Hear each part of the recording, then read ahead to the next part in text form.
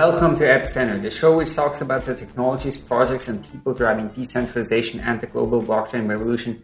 My name is Brian Crane, and I'm here with Sunny Aggarwal. So today we are going to do the second part of a long episode we did with Amir Taki, Rosa O'Leary, and Ivan Jelencic. So this is episode 424. If you have not listened to 423, the first part of this conversation, I recommend you do that and you start there. And you listen to all of them together, but it was really a fantastic conversation and I really enjoyed it. So they are working on a project called Dark5, basically trying to bring privacy to DeFi. So before we go into the second part of the episode, we would like to share a few words about our sponsors this week. So first of all, we have Gnosis. So digital assets today on Web3 are usually controlled by a single private key, but that poses a challenge because when a private key is lost or compromised, then all the funds are gone. The Gnosis Safe solves this problem. Gnosis Safe is a smart wallet that enables users to control digital assets with much more granular permission, involving multiple private keys, a subset of which is required for executing transactions. So these keys can then be stored in different hardware or software wallets, or even shared across multiple people. Gnosis Safe's extra layer of security and personalization make it the most trusted Web3 asset management solution for individuals, teams, and DAOs. A lot of DAOs using Gnosis Safe. And in total, already more than $100 billion worth of digital assets are stored on the Gnosis Safe today. On top of that, Gnosis Safe also provides the opportunity for developers to plug into the platform and build their own dApps and permission modules. So visit gnosis-safe.io to learn more and get started setting up your own safe. And second of all, we have Tally. So Tally is a new wallet for Web3 and DeFi that sees the wallet as a public good. Think of it like a community-owned alternative to MetaMask. It has all the features of MetaMask, but the difference is that Tally is 100% open source under the GPL v3 license. And it's 100% user-owned, with all the profits flowing back to the community, not a corporation. The launch of Tally is coming in the new year, but the team have just released an early version of the community, the Tally Community Edition, before the DAO launches. What features are in your idea wallet? What annoys you about your current wallet? Try out Tally, join the community on Discord. They have community calls each week with, hundreds of people joining and, get involved. So all of the info you need is at tally.cash. That's TALLY.cash. And with that, let's go to our episode. So, one of the other challenges I know with AMMs in zero knowledge, because I've spent a lot of time doing research on this as well. I'm not really a cryptographer. My co-founder is, and so he, understands this probably better than me. But a lot of DeFi today requires shared state. And with zero knowledge systems, you usually, you can design non-UTXO zero knowledge systems, but it's a good mental model to think about it in, where when you're making a zero knowledge transaction, you need to know the state that you're about to apply your transaction to. And that basically turns into a world where maybe everyone can only one transaction per block can be executed, that touches a piece of shared state. So you have one AMM and 10 people want to try to trade on it. Only one of them can. So for Osmosis, which is the project I work on, our solution was say hey, the AMM sits outside of the privacy system, and we instead just have a shielded pool, Zcash style shielded pool. And whenever someone wants to do a trade, assets pop out of the shielded pool, hit the AMM, do the swap, and then come straight back into the shielded pool. And then the user's wallets should just automatically roll over their addresses. So our solution was, hey, ignore the hard problem. Let's do the simple problem, which is just have, at the asset layer in zero knowledge and not the smart contract. Because to do most of the interesting smart contracts that require shared state, from what we understood, we need even more advanced cryptography techniques like MPC and stuff to make them work. So is that stuff you're also thinking about as well? I just jump in quickly, and then I'm gonna pass to Amir. So I think that like you're completely right in everything you've outlined. AMM is kind of like a paradox within ZK. It's basically cannot be done without de-anonymizing the amounts or the participants. So we have to evolve new concepts, but I think that zero knowledge is a unique opportunity to do that. And the reason why is like there's this really generative role that constraints play in design. So DeFi itself came from, and like AMMs themselves came from engineering, within a set of constraints.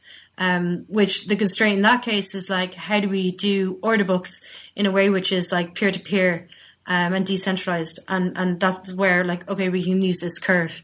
That's where that idea came from. So I think over time we will see the same kind of thinking happening within the ZK space. And as opposed to being a kind of restrictive thing, it could actually blow open new ways of thinking about finance.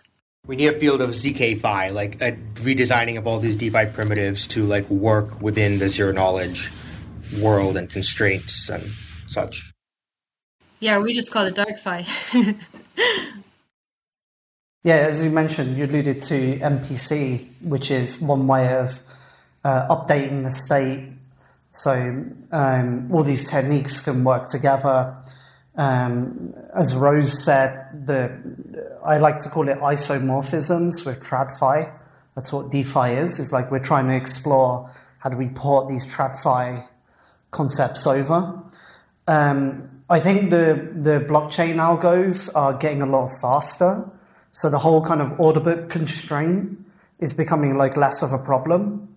But ZK introduced like a different set of constraints. And actually, the order book model is better for ZK than the AMM that can be implemented inside of ZK, as well as a liquidation engine. So you can have leverage, fully anonymized leverage, but there's also other kind of market mechanisms, where for people to buy and sell on the market.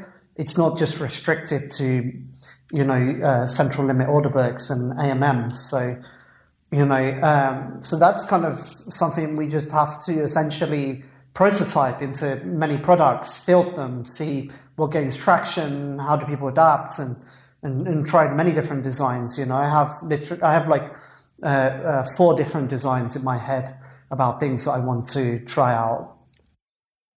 So is this DarkFi, do you see this as like a new smart contract blockchain, kind of similar to like you have, Ethereum and Solana and, others, or is this more some sort of zero knowledge tech that will plug into different blockchains and if it's a smart contract, will this be like a proof of stake blockchain with its own staking mechanism, or what's this going to look like? So one of the first products that we're actually kind of gearing up to make will be a DAO, like an anonymous DAO. And actually, we're going to probably use Tendermint BFT for that. And Tendermint's cool because it's got the IBC inter-blockchain protocol. What essentially is like the blockchain is not our focus. We might, inside of our toolkit, provide a blockchain that people can use in their products, and then bridges that people can use to connect these blockchains together. But the Cosmos model, NIM is using Tendermint on the back end. Zcash is switching to Tendermint. So that's more like the crypto way that I feel. Okay, that's very cool. Yeah, so basically could be sort of its own blockchain, and then you just use IBC to send assets over, and then you can do, privacy, like you can do things there and then take them out again. Yeah, I would say quickly that it's similar to something like ETH, which is generic, EVM with like programmable smart contracts. But it's different in that, we're very much committed to the philosophy of Unix. So we want to make like small, like modular tooling, which can be composed together to create projects. So like Amir said, like you can kind of like plug in the blockchain, but you could also just use the contracts on another chain, which maybe that's what the DAO we're working on now will do, as we don't have the blockchain yet. And similarly, you can just, so the things ideally are like separate tools that can be composed together in a very flexible way. That's really cool. That's like awesome to see that, I think, yeah, I agree. Like, it seems like Cosmos is sort of becoming this like spot where a lot of like cool privacy stuff is being built. You guys should also check out Anoma. They're like another really cool project that's doing a lot of cool stuff with, zero knowledge, also built on Cosmos. Yeah. So, Amir, you were also mentioning earlier about this like free Assange DAO that, you want to help create. What are your plans with that? I'm working with Assange's brother, who they've actually been planning to release an NFT for a while now. And then the Free Ross DAO happened, which was set up to bid on the Ross Ulbricht NFT. And it actually raised, I think it was 4.5K ETH, and it made a bid of 1K, which it won the auction with. So all of that money that it raised was 14 million, which is a pretty big victory for kind of Ross Ulbricht, who was one of the initial heroes of crypto, has done so much for the space, and now is in prison for life. And then Assange's brother, he's been for ages trying to find a way to, because Assange is essentially broke. He spent all the bitcoins that he got in a long time ago, and now he's just relying on lawyers helping him for free, which, essentially you get what you pay for. And his extradition now has just been approved to the US. So he's facing imminent extradition. It just needs the Foreign Secretary of the US, Priti Patel, to sign the order, essentially. And he just literally had a stroke a few days ago on the right side of his face. So nasty stuff. So I think, we have a very solid chance there to raise, 20 million in this DAO to give to Assange. The DAO is very interesting because a lot of big names I know in tech have joined the kind of Telegram group, and there's a lot of enthusiasm for it. People are very, very active, and we're kind of setting up that DAO now, and the initial version will literally just be, put something out on ETH, on Ethereum, so that the family, when they list the NFTs, there's a way for people to pool capital to fractionalize the NFTs to bid on them. So the DAO will then give shares of the NFTs that it is won back to the people who have invested in the DAO, which is the same model that the Free Ross DAO made. So DAOs are very interesting politically. And maybe Rose can say more about this, but a few years ago, there was a lot of talk about DAOs as this political formation, which, was just talk, but we've seen in literally the last year or so that now DAOs have started to gain a lot of traction. Also, the original conception of DAOs was there'd be this autonomous organization in the internet that would be hiring people and be running by itself and autonomous. But DAOs have actually shifted in nature to being more focused around ways for people to organize in this post-corporate kind of democratic squad/tribal structure, and diffuse liability and act as a collective. So that's an interesting evolution of the DAO concept, which has coincided with the kind of takeoff of DAOs. And the interesting thing about Assange is that now like DAOs which have been mainly confined to like financial project. Now there's this kind of like strong convergence of kind of cypherpunks using their kind of like knowledge and their means to free like the original cypherpunk who was like Assange. And so that's I think a signal in the noise of like what's coming. Yeah, I completely agree with Amir. And I'll just add, I think his point about the DAOs is interesting, like how the earliest kind of DAOs, like we saw the DAO on Ethereum, it was very much this kind of, this old Zaboian language of like unstoppable glacial code, you know, like this code is law kind of stuff. And the DAOs in the early days, they were envisioned as these kind of almost like sentient AI kind of actors, you know, that were like inhuman and autonomous. And it was kind of scary almost the way that they were described. But now we've seen in the past year or so, actually this shift to DAOs, you know, emerging and much more of a social phenomena than I think people had expected.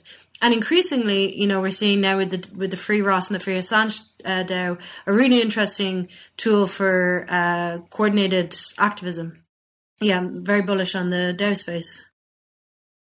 I can imagine that this is also somewhere where like the zero knowledge and privacy is important, where it's like, you know, especially for something like, you know, the Assange DAO, where it would be like, you know, I don't want my government to know that I'm like contributing to this kind of thing, but like this is something I want to do regardless, right? And I think that's important.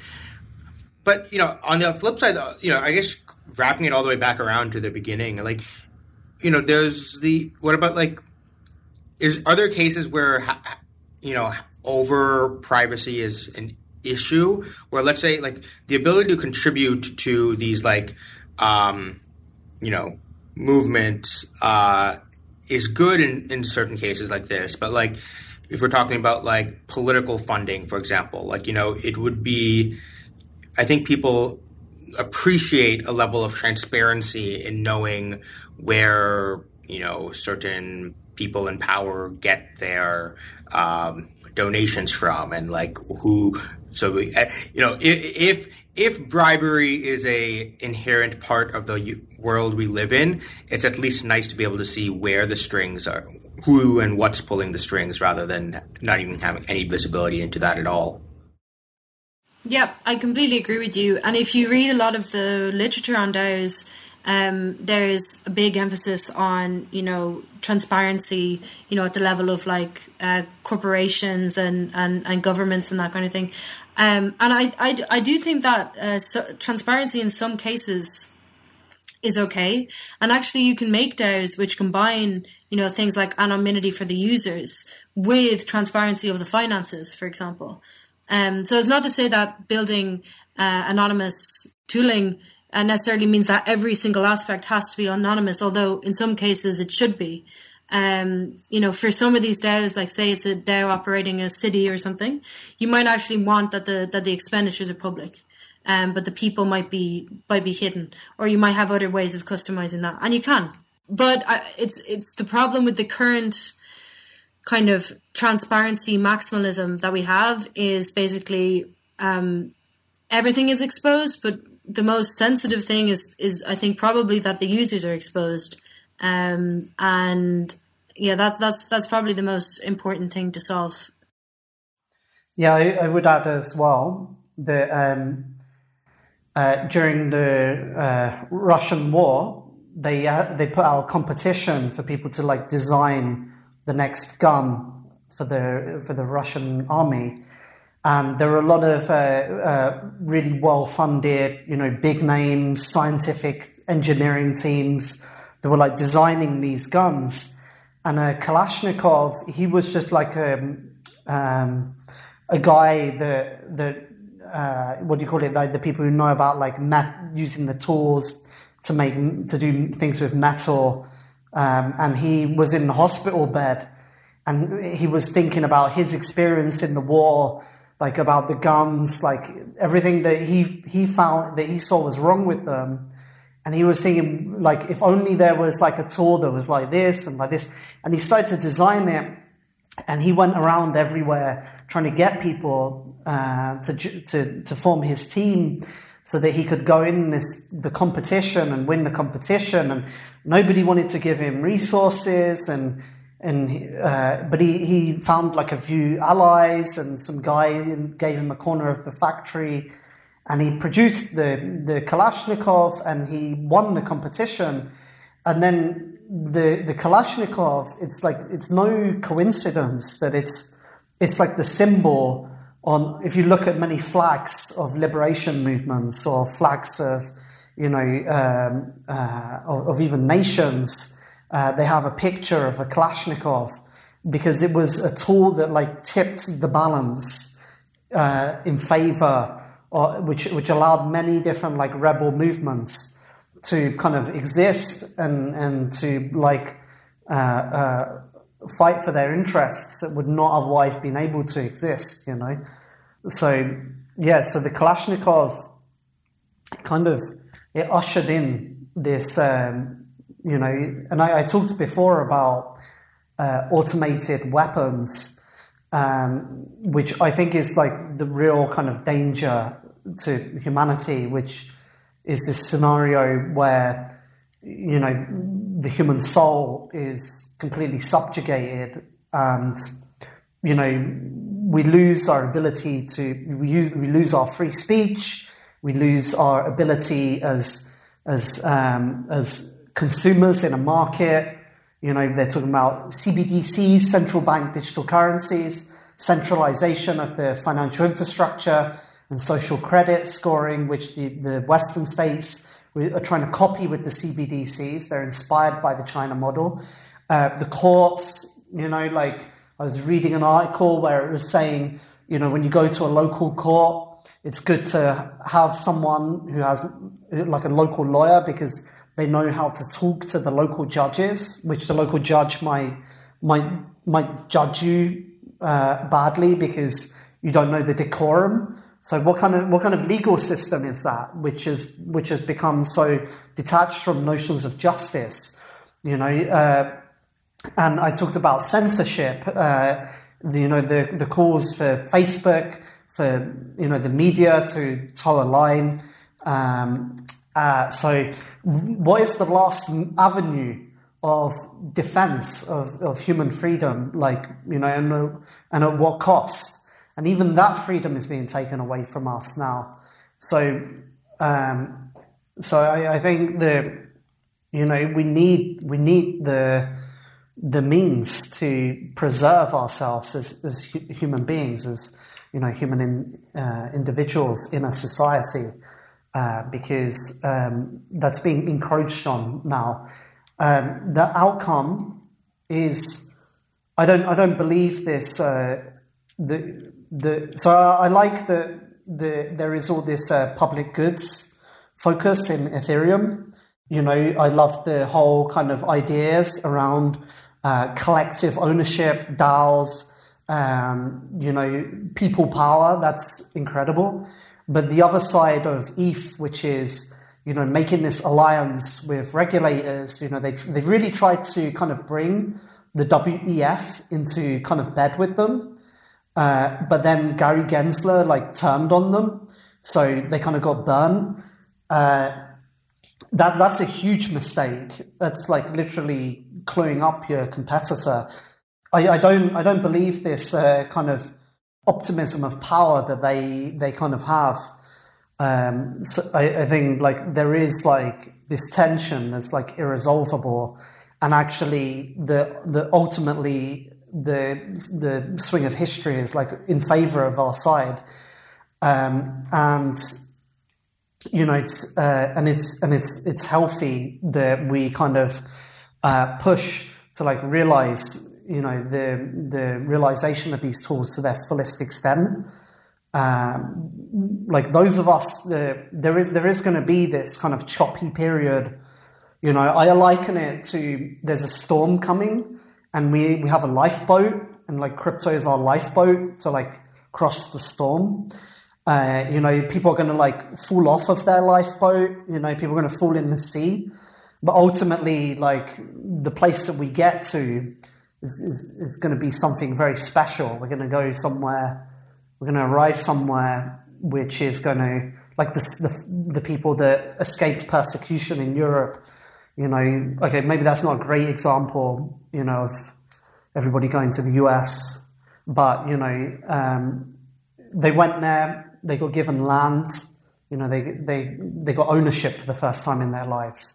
And what I see around me happening now is everybody is becoming so poor. And when I say that to crypto people, they go, what are you talking about? Everybody's becoming rich. And it's like, yeah, in crypto, everyone is becoming rich. But in the real world, everybody is becoming really, really poor. So it's like, yeah, it's kind of frightening that you see happening. And also during the coronavirus, I watched a lot of sci-fi, like a lot of sci-fi. And the interesting thing is that the movies from the 90s, they have, what the White House being blown up by aliens in Independence Day. You have Godzilla destroying New York. You have the tsunami washing everything away in Day After Tomorrow. And it was like, okay, the Soviet Union, it's gone. Like we're supreme now. We're on top. Okay, what do we want? Like, and people started imagining like, the apocalypse coming. And then we got 9/11, like the Twin Towers. And it was like we were so fascinated by that vision of the future that Al-Qaeda saw it as a great marketing opportunity. And they were like, cool, like that's something that, and it was, in terms of like damage done, like people killed, it wasn't like a huge number of people. I mean, like, I don't want to say, but compared to the population of the US, it wasn't something that crippled the US, but we can see now, it's like visible to be seen, like that it had a huge impact on politics, massive. It's like, it was a victory for the Islamists. And it's the same thing now with the movies that we're seeing come out now, the sci-fi movies. They're so brooding, they're so apocalyptic. Like there's always like, in most of them I see in the future, there's been some kind of disaster event, and it's like everybody is like expecting something to happen. Like in the next 5 years or so, everybody feels, there's going to be this big, we don't know what it is. There's going to be like there's a major political, economic event. Something's going to happen, and it's like, and so, that's where crypto is situated, and it's crypto's job is to, like, I mean, those of us that are building with crypto is to be on the right side of history, because ultimately that's what it is. And trying to fly under the radar, those elements of crypto will eventually, they will just get stamped out of existence by the state, because it always happens like this in history. There's a feedback loop of rhetoric. Things reach a fever pitch, and the more that the state is going to, this is actually Rose's thesis, I'm saying, but the more that the state cracks down on crypto, the more it radicalizes people, and so it creates this loop, and that's the inevitable tendency. I'll just add to what he said about. I'll just summarize a little quickly my thesis, which is basically like we have this super cycle, and super cycle is a bet on RegFi. So it's like the idea of the super cycle is everyone's got really rich because Pepsi's going to have NFTs. And, the US government is going to use Bitcoin or something. And so that's like the super cycle thesis, simplified. So it entails the existence of RegFi. But the thing about RegFi is that RegFi also necessitates DarkFi, because RegFi is like a heavily policed, restricted area where you can only enter if you have the right nationality, and everything you do within there is contained, and you have to pay tax on everything. And so liquidity is going to spill out into the technology which offers something closer to what we're used to in crypto now, which will be, we call it DarkFi. And then we have this split, like, that's happened between the cryptocurrency industry. It's basically split in the middle. We have the RegFi and DarkFi. So what happens next is this kind of this cycle where, the state tries to restrict DarkFi. It tries to crack down on DarkFi. but that is simultaneously reinforcing it's justifying its existence. So the people that have been restricted to this zone of DarkFi are increasingly radicalized and increasingly alienated from this RegFi system. So it's actually the catalyst for their political autonomy and self-determination process to occur. So I'm quite bullish on, this differentiation between DarkFi and the kind of current paradigm of surveillance. I think it's a really important process, and I think it's ultimately very positive for society.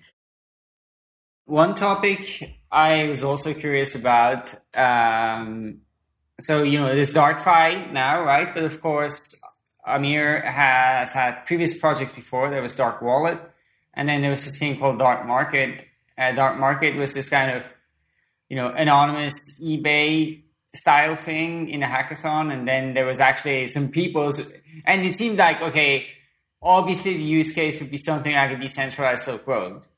And then you had a bunch of people who basically then started this Open Bazaar, right? Which was kind of the same idea, but I think at least on the surface targeting more this use case of, some sort of global eBay, and, people would sell like mugs and stuff like that. But still, in a way, it all seems kind of weird because you had in 2011 already, right? Silk Road, there was a lot of usage of Silk Road. Like people really wanted a product like that. And even when Bitcoin was, obscure, people actually used that, more than anything else. And so in a way, it's like it seemed like the dark market idea of okay, decentralizing these marketplaces for physical goods and physical shipments, such an obvious thing to do, and seemed like, okay, there would be huge demand for this kind of stuff. And I'm curious, what are your thoughts on this? Do you still think this is an important problem? What is the state of this kind of world? I'll address both parts of what you said, but let's start with the second part. Dark Market, which was originally announced in Toronto several years ago, was a prototype. I was working on Dark Wallet, so we made the prototype in one night for the hackathon, and we put it out, and then I forgot about the project, and there was a petition in the community at the time. So if people look at the Dark Wallet video, the original Dark Wallet video where we crowdfunded $60K to fund Dark Wallet development. Oh yeah, brilliant. And not many people realize, but at the time we were the minority voice. Now it's trendy. Now it's everybody's yeah, cypherpunks write code. But at the time, there was a lot of people in the Bitcoin community going, we need mass adoption. We need big banks. Why is Amir bringing so much heat? And I was the fly in the pudding because, journalists would love me, and I'd go, blah, blah. And I'd be I'd be spoiling the whole kind of corporate kind of co-option process that the people were trying to assemble or construct around Bitcoin. Was that on purpose? Were you purposely trying to destroy that? Yes, because the Bitcoin Foundation. So the initial Bitcoin.org website, there was a list of 5 names. I was one of the original 5 that was on there, but it was Gavin Andresen who was afraid of up and coming young devs like myself who were vying for his position, who tried to push those kind of people out, and I was the first to suffer from that. And so I kind of saw that there was this cabal of developers that were trying to kind of seize control of Bitcoin. And that's why we made the BIP process, was to kind of put brakes, because I came from open source background, I was also a professional poker player for 2 years. And so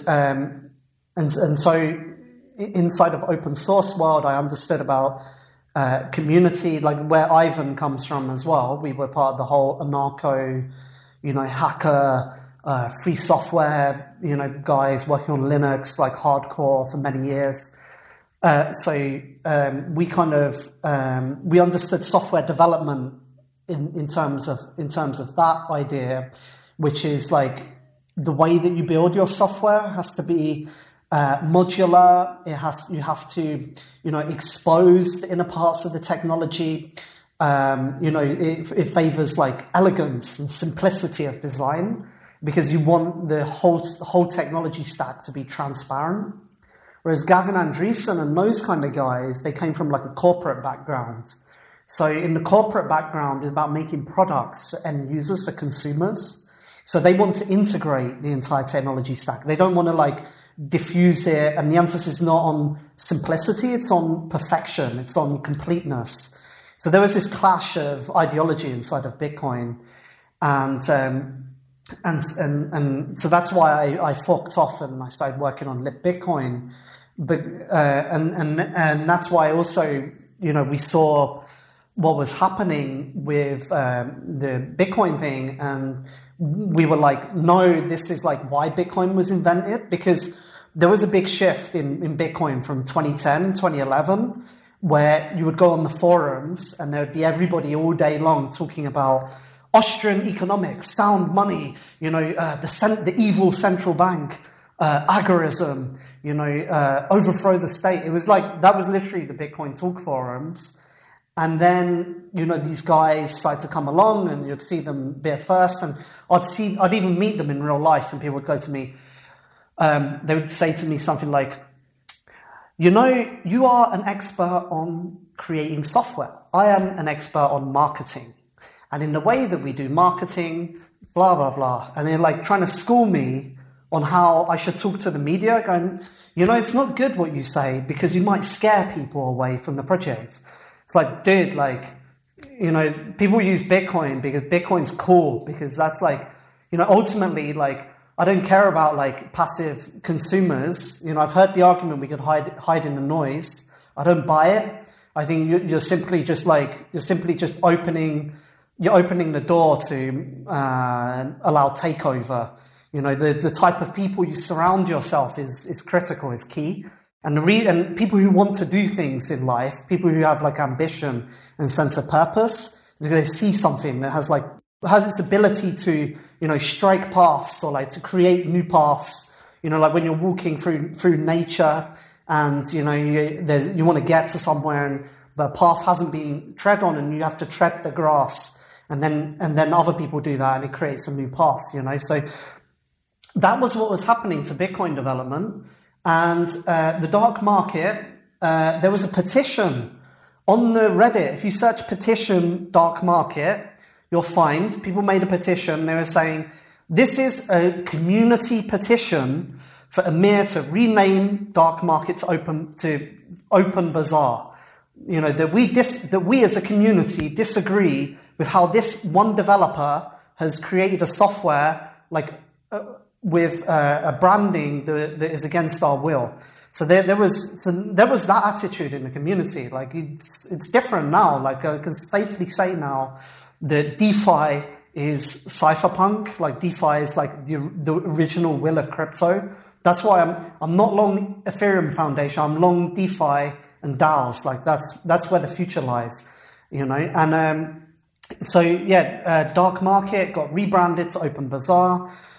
Also, they wanted to change the license from GPL. I'm a GPL guy. Fuck the corporates. If they want to use my shit, like they have to also publish their source code open source as well. A lot of open source devs think it's a victory when they write free software and it gets used by like Google or Apple and they get nothing back. I think that's just like a victim mindset, like Stockholm syndrome. So anyway, they got me to change they sent me a letter saying, can you change the license? I said, all right, yeah, I don't care. Here, it's MIT, whatever. And then the next thing they did after that is they went to Andreessen Horowitz, and they started to get VC funding from A16Z. For people who don't know A16Z, there's like two groups of VCs in crypto world. There's like cool VCs, which are like young people, which are crypto native. We know we all come from like, either the early Bitcoin generation or the later one. Doesn't matter, but we embody like the same ideal. And then there's like the Silicon Valley guys who they're friends with other people in Silicon Valley and they're friends with people in the banks, and they get cheap money, the money that's printed by the central banks. It doesn't go to the hands of people. It goes to other big banks who give it to their buddies and then the buddies in Silicon Valley, they get this dollars, which they got for cheap. And then they give it to crypto projects, and crypto projects give pieces of their work. So the hard-working developer, he works hard, and like Marx came along and he said, look, this is how much money you're making, this is how much you get, this is how much the capitalists get. Like, let's organize and take that thing over. Let's run it ourselves. And that's my proposal to developers now. It's like, let's take that over. Like, why are we giving ourselves pieces of our work to the big guys? And so Andreessen, so all these big VC firms, they all talk in a certain way because they're connected to the state. They all act in a certain way. And the interesting thing is you see a lot of projects, especially in the bull market phase, where there's a lot of like money flowing into the crypto ecosystem, have very bland branding. They're very generic. They're very safe looking. They're not like stepping on anyone's toes. And the interesting thing is that pressure, that conformity pressure, it doesn't come from the market. The market actually desires cool stuff. Like the market like desires like, disruption and like, differentiation and diversity. Like, that's why we watch movies about heroes prevailing against all odds, David and Goliath. It's like thousands of years old. Like, it's something that speaks to us internally. But this pressure, it's coming from this network that's largely based in the US to conform. And so that's what happened to OpenBazaar. They started to add all this censorship tech to like censor pages and stuff.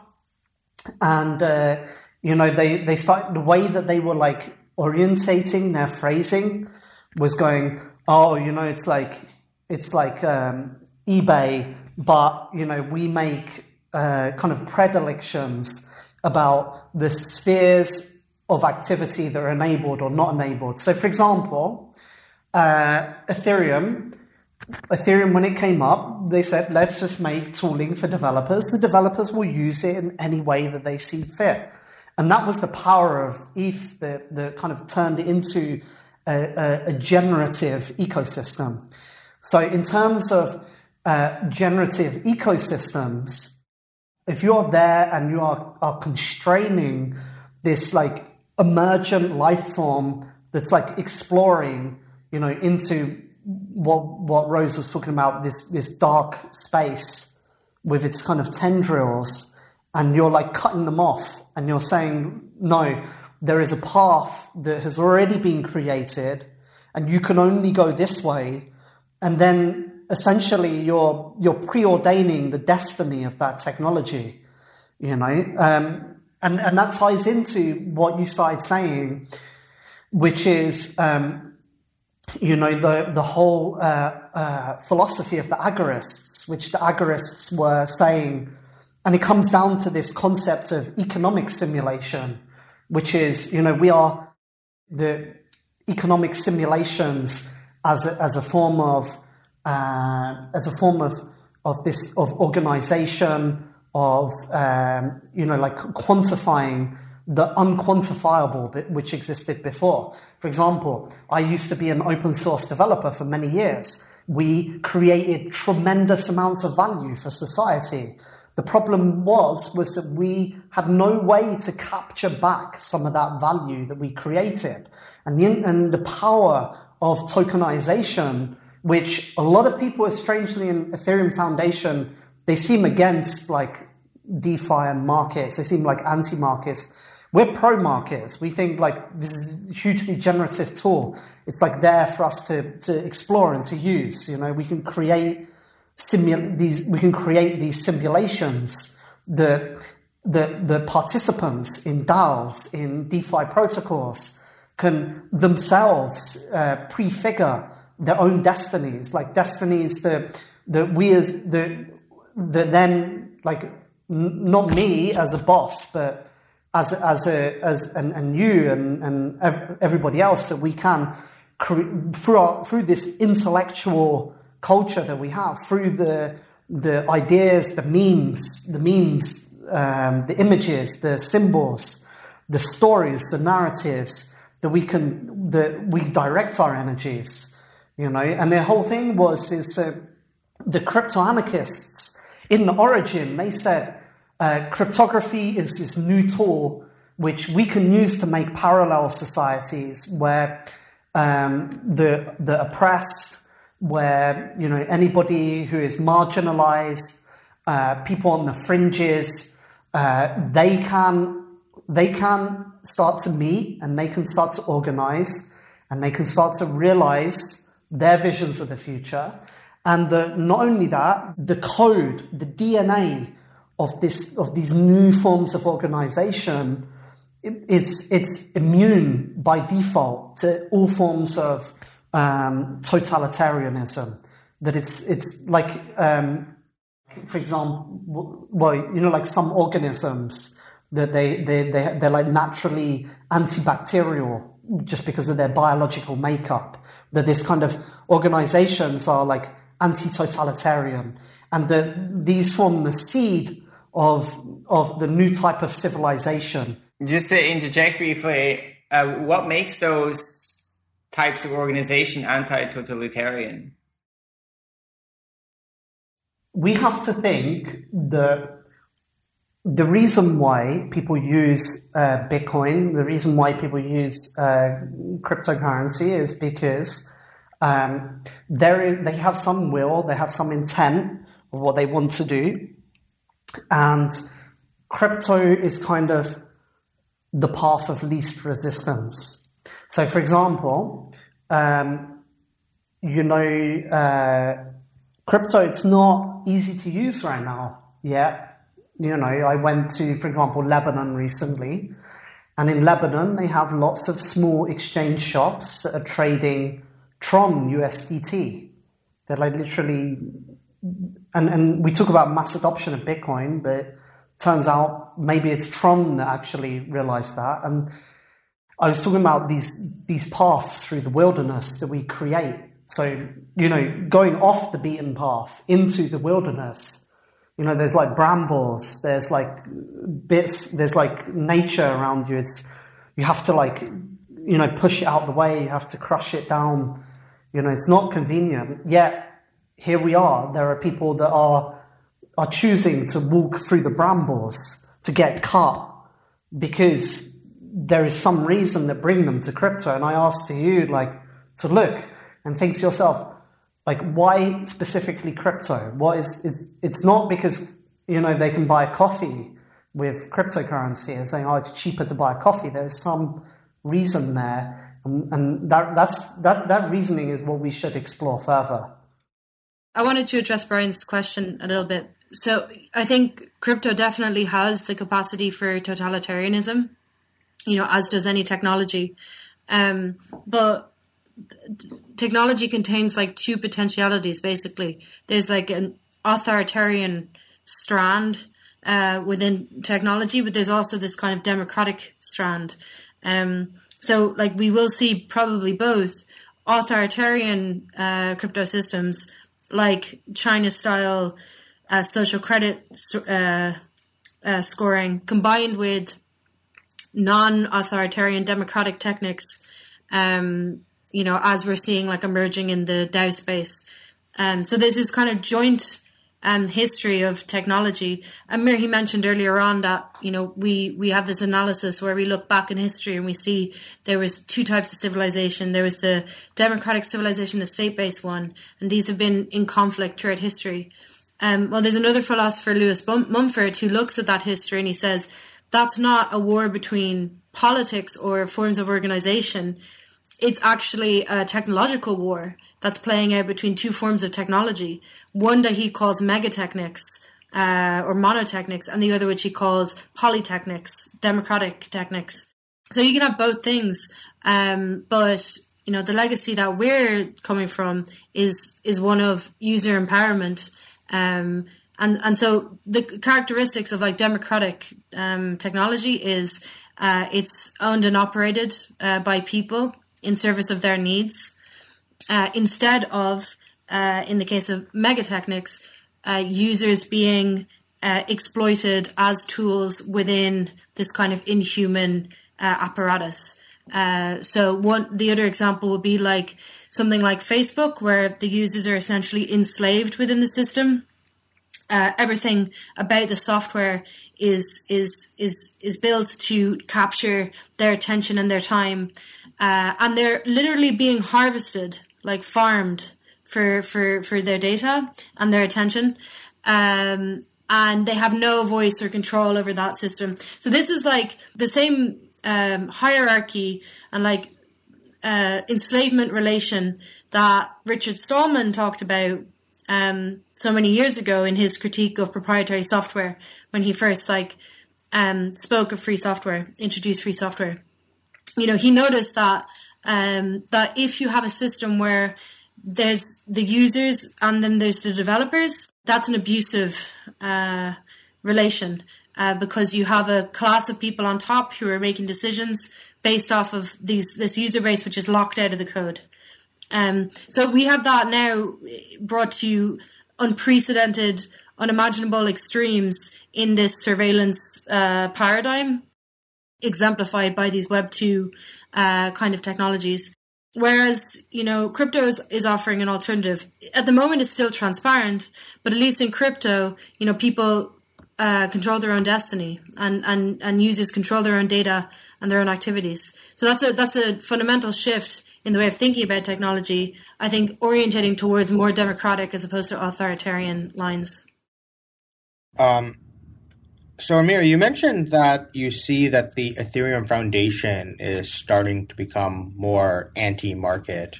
And so, for listeners who might not be, I think many people might not be aware of like sort of your role. You were quite involved with sort of the early stages of Ethereum, and not like actively in the project, but like if I remember correctly, I think someone told me that you were the one that actually introduced Vitalik to Gavin.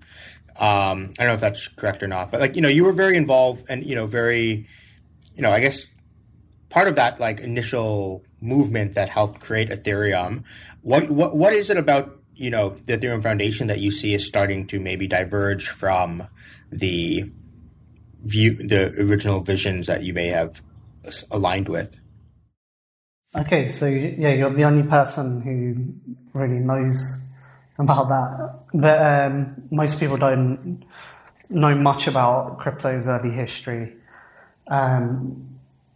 So Ethereum, as it started, it started off as socially conscious, technically minded people who saw the potential to generalize Bitcoin a lot further. Honestly, when I was hearing about ETH in the early days, what I didn't really understand, like what it could be used for. Like nobody could give me practical examples. So that is a very good example of the kind of intuitive mindset winning over the observant. I'm like a bit maybe too observant sometimes, which is the Jungian kind of thing. So, but as ETH has kind of developed, it never really had a strong vision of what it wanted to be. It was kind of like, here, you just kind of, people just kind of make whatever. We just give like a base layer. And yes, that was good, but like, where we can see that heading now is the community is becoming immensely fragmented, ETH community is still, I think, the most interesting or, powerful kind of crypto community, Bitcoin has lost its edge completely. All the smart people have left. Solana, it's very inorganic, VC led. If you look at Solana Breakpoint, the types of people that were there, but ETH community, it's like, a lot of very smart, interesting people. But where I see it heading now is there's fragmentation that is happening. Especially there is a lot of L2s that are popping up, and all of these L2s are kind of vying to become the next Ethereum, essentially. And then also Polkadot is also a branch of the ETH community. So Ethereum is essentially, there are many different groups now that are emerging. DeFi as an entire phenomena is emerging outside of the influence of Ethereum Foundation. Ethereum Foundation has kind of lost a lot of its soft power. So, so ETH really doesn't have like a strong sense of like what it wants to be, where it wants to go. They try to kind of, for example, like if you look at Vitalik's blog or you like look at his talks, he will talk about a lot of different things, like, there's this voting mechanism, or there's this thing that's interesting, but it's just like trivia. There's no like overarching theme that kind of tie these pieces together into like a coherent kind of, direction that can like pull people in. And that's actually the role that Ethereum Foundation should be playing. The Ethereum Foundation should not be like actually directly involved in, like shaping the projects, or, managing the development of the software. Actually, it should be like kind of steering the overarching direction and, inviting in people to collaborate on the philosophy and developing the intellectual culture. But that dimension, it's largely missing from Ethereum. They tried to fill it in with this radical market stuff, but the guy, Glenn Weil, he's completely from the system. Like, he was educated at Stanford. I met him twice, actually. He doesn't remember meeting me the first time. But I asked him both times if he knew about Rojava, which is the most interesting political experiment in the world right now. And if you're a political scientist, you should know about that. But he had never heard of it. So the only people who never heard about Rojava that are into politics are essentially people that are like so embedded in the system, into like liberalism. And it's also a guy that he goes to like the WEF. He speaks at Davos. So this was like kind of the tilt that Ethereum was trying to position itself as, was going, we're the more kind of like friendly version to Bitcoin, which Bitcoin is like anti-regulator. We're like willing to work with the regulators. But then it didn't work out because, Gary Gensler like flipped on them and they kind of got cucked. So then there's been this vacuum, and the DeFi kind of phenomena has like emerged out of that. And as I said, it started off with like animal coins and scam projects and all kinds of crazy stuff. But then it's like slowly finding its way. And it's interesting because, there's this tendency towards, because Rose said there's these two visions of technology that are at play. And you can kind of see it in,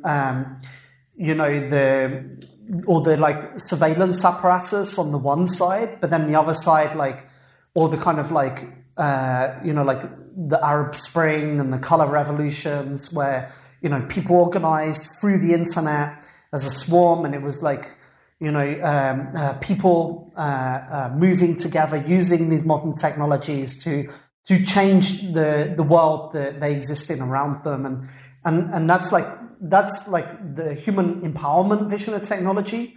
But the other one is the top-down vision of technology, which ETH is, or especially ETH Core, is very much still like integrated into this mindset. So, for example, Claros, the talk in EthCC by Federico, he's actually talking about how, Foucault, when he spoke about the panopticon, he misrepresented the panopticon because the panopticon was good as originally envisioned. It was like a decentralized form of surveillance. And that entire movement come out of like, and they actually came up to me, and I posted about this on Twitter, and the Claros guys, they came up to me in Lisbon and they said like, oh, hey, like, you misunderstood like what we were saying. I was like, guys, like, I didn't misunderstand anything that you were saying. I come from England where that movement started, like the whole garden cities movement, industrial system of education, decentralized, public surveillance.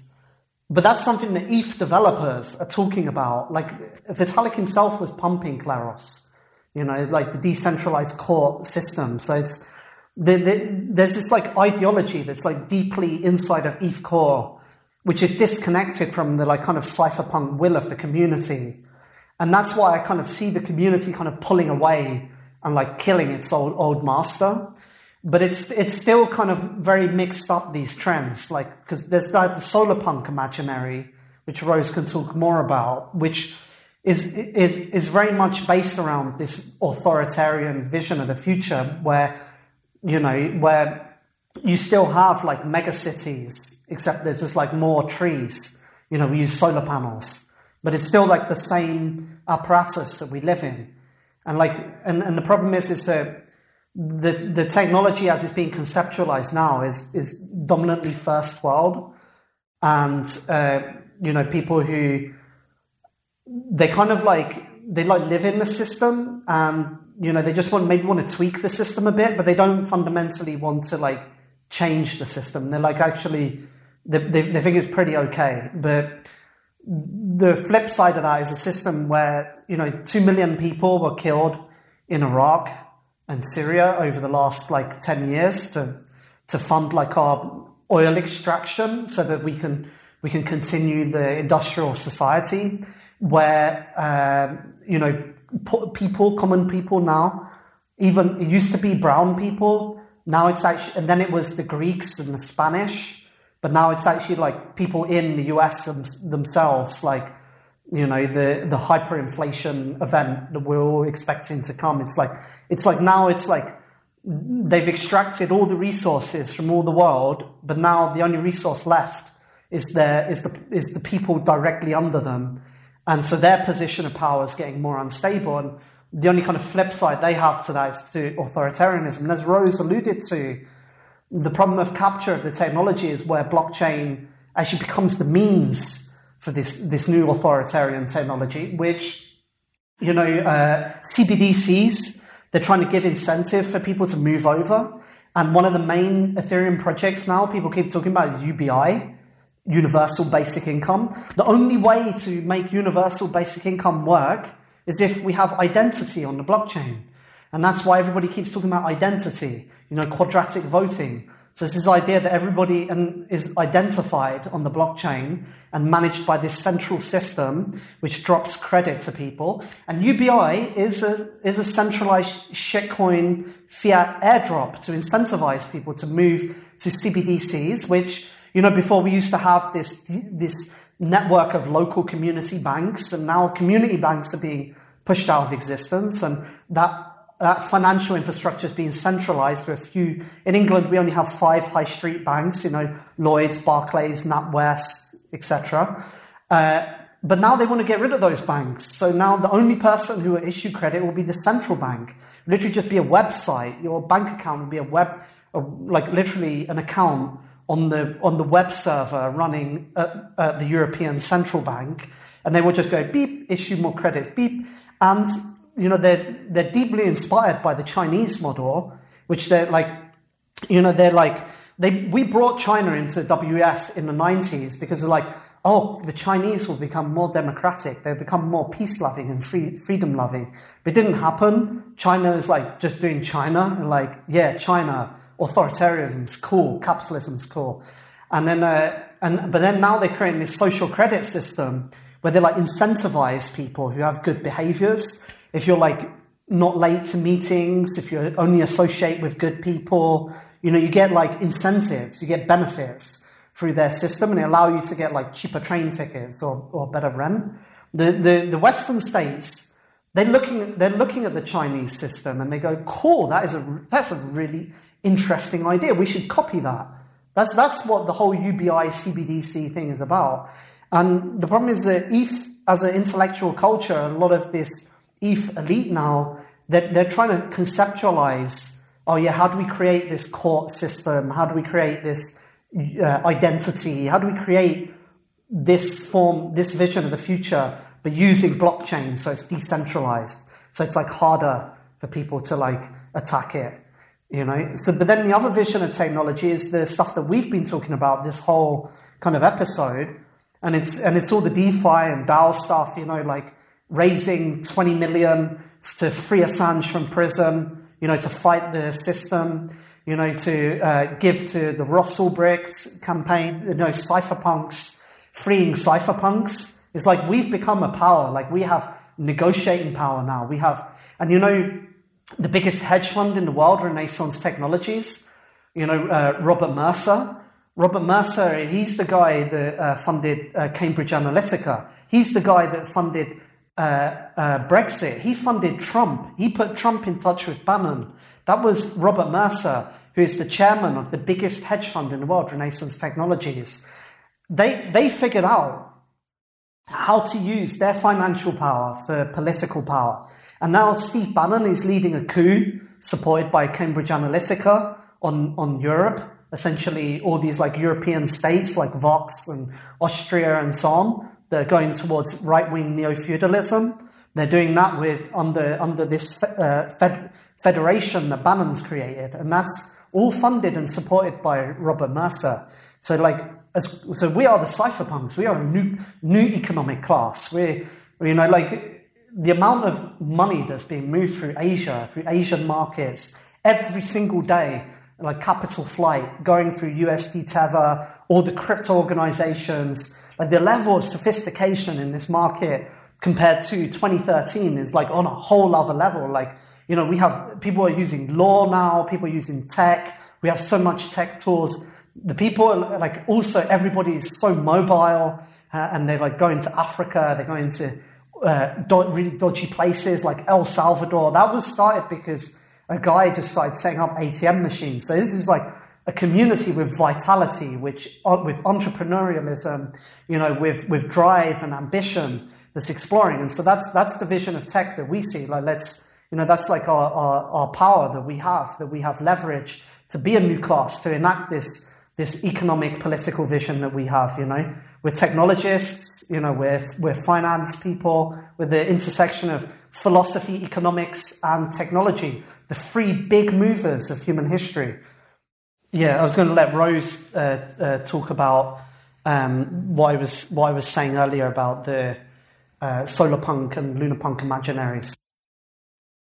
So Amir alluded to, you know, the importance of that solarpunk has for a lot of people in Ethereum. You know, and he described it as authoritarian. I think it definitely has authoritarian tendencies. Although if you speak with solarpunks, many of them are not. Many of them aren't aware of that, and they see themselves as being more this kind of like neo-socialist kind of paradigm, but by virtue of their transparency and their insistence on identity, they've basically integrated authoritarianism into their systems. So quadratic voting and Gitcoin is a perfect example of this. Gitcoin is a project which is openly solarpunk. They talk about solarpunk all the time. But they, in order to do quadratic voting, needed to have identity. So for that, they use GitHub, as we know. And just recently, they blocked all grant proposals from people speaking Farsi because of US sanctions against Iran. So this is the logic of surveillance and authoritarianism playing out in the immediate present. But the downstream of that is potentially worse. So DarkFi is proposing a kind of counter proposal, which we call Lunarpunk, which is correcting the authoritarian tendencies in solarpunk, essentially through anonymity, but also through an insistence on ideology and philosophy. Instead of this kind of absence of ideas, which typically is just a backdoor for the liberal ideology, which I think Ethereum has fallen victim to. So Lunarpunk, its symbols are things more like forests as opposed to the solarpunk desert, which its central symbol is the sun, which is again this kind of dual meaning of both a symbol of nature but also one of tyranny and surveillance. So Lunarpunks inhabit these kind of more liminal dark spaces, which are more like a forest, that protect inhabitants and offer sanctuary then to people who are persecuted, and also provide a line of defense, which is really critical. And this vision that we're talking about, you can see it in the solarpunk imagery.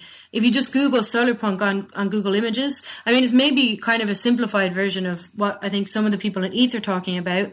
It's very Dubai-esque. So you basically have these mega structures, which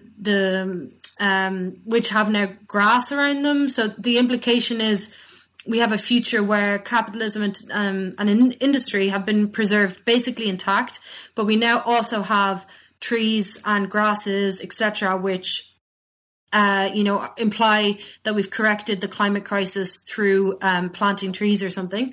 But the fundamental issue at hand here, which is through our analysis, industry itself hasn't been addressed. It's remained intact. The reason why I think solarpunk is attractive to many people and to people in Ethereum is because it is optimistic, but also because it offers a vision of the future at a time where the future feels increasingly closed off, and in a time where apocalyptic narratives are the most dominant. So solarpunk is refreshing to people because it says actually you can use technology to solve these problems so we can have a better future, etc. So it's not bad that people are wanting to see the future. They're wanting to imagine a better outcome. So with Lunarpunk and with DarkFi, we're also trying to offer people a way to envision the future, to speculate on other futures which are better than this one, but without falling into the trap of tyrannical systems as solarpunk does. Cool. Well, I would say let's wrap up at this point. We've gone super long, but this was really amazing. I really enjoyed this conversation. I think we covered so many different things. Yeah, but so thanks so much everyone for coming on. I'm sure there will be people who are interested in getting involved in the community. Say, I wish I could just listen to Amir talk about history just for hours on end, because I think that was just the best part. Yeah, then thanks so much, everyone. It was a pleasure to have you on. Yeah, thank you. And apologies we didn't talk more about tech, but we have an Elements channel. We're going to put out more documentation, over time. So, we also have a lot to say about technology stuff. It's our life. Yeah, absolutely. Thank you. Thanks so much, guys. Real pleasure. Really enjoyed it. Thank you. Thank you for joining us on this week's episode. We release new episodes every week. You can find and subscribe to the show on iTunes, Spotify, YouTube, SoundCloud, or wherever you listen to podcasts. And if you have a Google Home or Alexa device, you can tell it to listen to the latest episode of the Epicenter podcast. Go to epicenter.tv/subscribe for a full list of places where you can watch and listen. And while you're there, be sure to sign up for the newsletter so you get new episodes in your inbox as they're released. If you want to interact with us, the guests, or other podcast listeners, you can follow us on Twitter. And please leave us a review on iTunes. It helps people find the show, and we're always happy to read them. So thanks so much, and we look forward to being back next week.